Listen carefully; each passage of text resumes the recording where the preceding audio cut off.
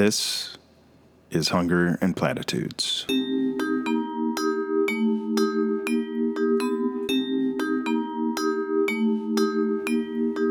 My name is Paul, and I'll be your guide for the inaugural episode. I think the best way to offer an introduction is an interview. Today, I'll be interviewing myself. Welcome to the pod, Paul. Well, thank you, Paul. It's really a pleasure to be here. So to begin, I want to ask a question on behalf of your listenership. What is Hunger and Platitudes? It's a podcast updated at probably irregular intervals, though my goal is to have an episode once a month or so. What's the format, length, and style going to be? Well, that's a great question, Paul. I'm new to this whole podcasting entity, but I can say with great confidence that I haven't developed a style. I suppose to offer some kind of response, though, I'll offer that the pod will largely consist of productions of my own creation. It's not intended to be an interview show or a panel discussion. I don't intend it to be a verbal ralphing up of facts and figures. I'd say the pod is more art than science, more poetry than prose. You get my drift? I do. I've been on this planet paying attention for a while, and I have things I think I can say.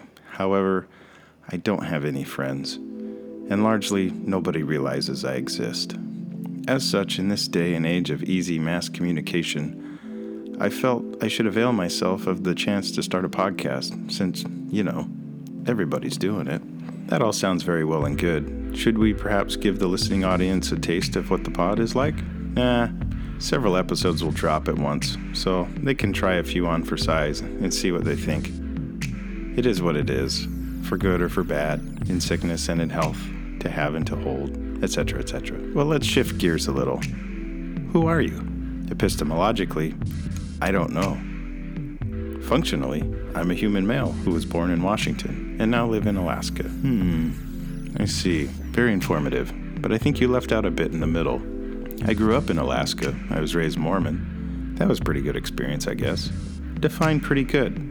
Well, the fear of the wages of sin kept me from even talking to girls as an adolescent, so I feel secure that I didn't get any girls pregnant while in high school. I think my line of questioning is getting derailed here, Paul. How can it be? I mean, I'm you. Okay. So, what's your background? Your history? Your story? Tell us about Paul. I'm a man, freeborn, of good report, and well recommended. I have a few laps around the sun by now. My first few laps as a child were in Alaska. I grew up, as I said, Mormon, which was actually pretty wonderful. My parents were devout, and the social network there provided me with quality relationships. My extended family is pretty much in Utah, and I didn't develop much of a relationship with them. Childhood friends became cousins and whatnot. I became interested in music as a teenager. My cousin gave me a guitar, and my mom found me someone to give me lessons. Oh, nice. Who are your influences? I got super into Eric Clapton, The Who, Pink Floyd, and the Rolling Stones. The Rolling Stones? You know the Gene R. Cook story about them, don't you? Yeah, I do. It's all garbage. Not true. Not true? Not a word of it. Anyway, in high school, I became interested in astronomy too. Something about gazing up in the night sky, attempting to comprehend the cosmos intrigues me. Looking through a telescope at the Veil Nebula, seeing light that originated billions of years ago, it blows my mind. Music and astronomy, those were my muses in high school. As you can well imagine, it's pretty hard to knock up music and astronomy. Thus, I'm confident I don't have any illegitimate children. After high school, what did you do? Start a band? Go to college? Work the Pink Floyd laser light show at your local planetarium? In high school, I was in a band briefly. They wanted to call themselves Jersey Cow, probably as a way to advertise what type of girls they were into. In that vein, I wanted to call us Waif, but I was outvoted. After I graduated, I went on an LDS mission.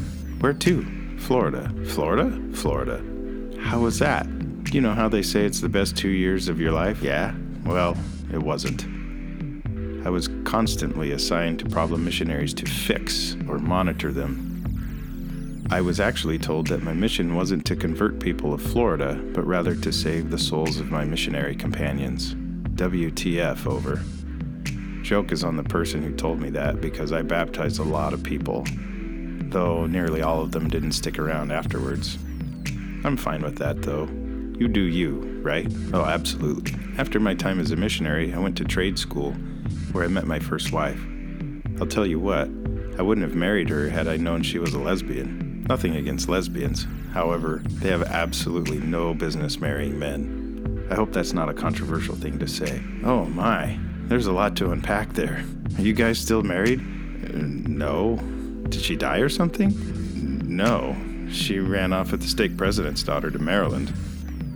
That's all right, though. She did me a big favor. Anyway, after trade school, I went to college and studied astrophysics. Oh, that's great. So you're an astronomer then? No, I'm a merchant mariner. What the hell is a merchant mariner? It's a person who works on ships at sea, carrying cargo for money. I spent time in the San Francisco Bay Area getting the training and credentialing I needed for that, and that has been my career for 15 years or so. It's great. I get to travel, see different places. I've been to Asia, Pacific Isles, all over the Americas. Fascinating, truly fascinating. So, why do Hunger and Platitudes? Mormonism is my dominant worldview. A few years ago, the infrastructure of my worldview began to crumble. At first, a few cracks developed, then whole bridges began to collapse. I needed to pick up the pieces and rebuild. As a part of the rebuilding process, I had to do something. Some people write, some people see a therapist, some people engage in behaviors to escape. I began to make these episodes. The addition of the editing process and putting music, sound effects, and clips and whatnot into what I wrote adds a level of catharsis I don't seem to get anywhere else. Some of them I've submitted as listener essays to the Infants on Thrones podcast, such as Latter-day Seafaring on the Old Ship Zion and In the Stranger's Guise. They're a part of listener essay contests they have over there. So as to not keep everyone in suspense, I never won any of those contests. I never even ranked, but feel free to listen to them over there.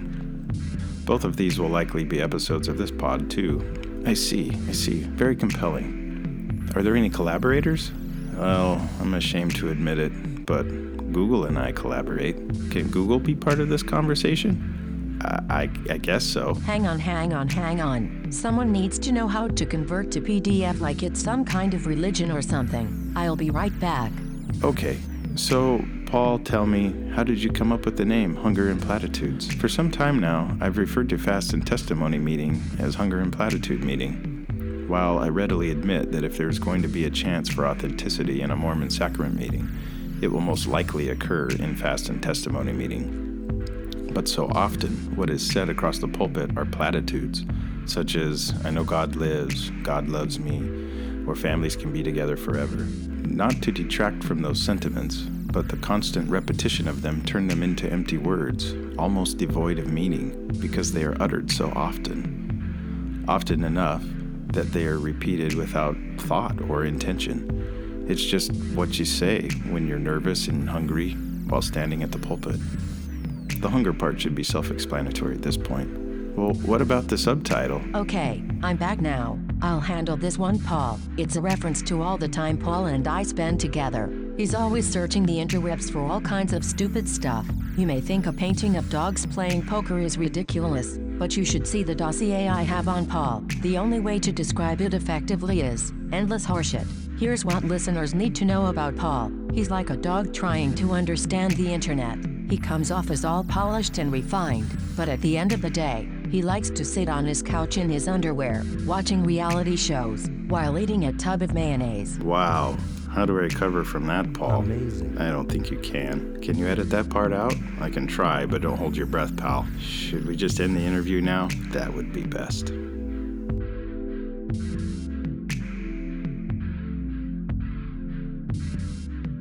Amazing.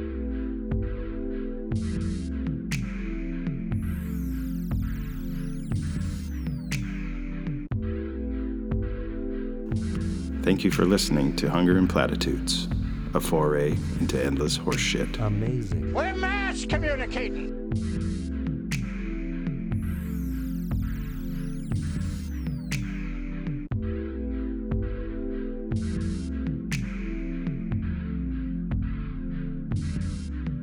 Amazing.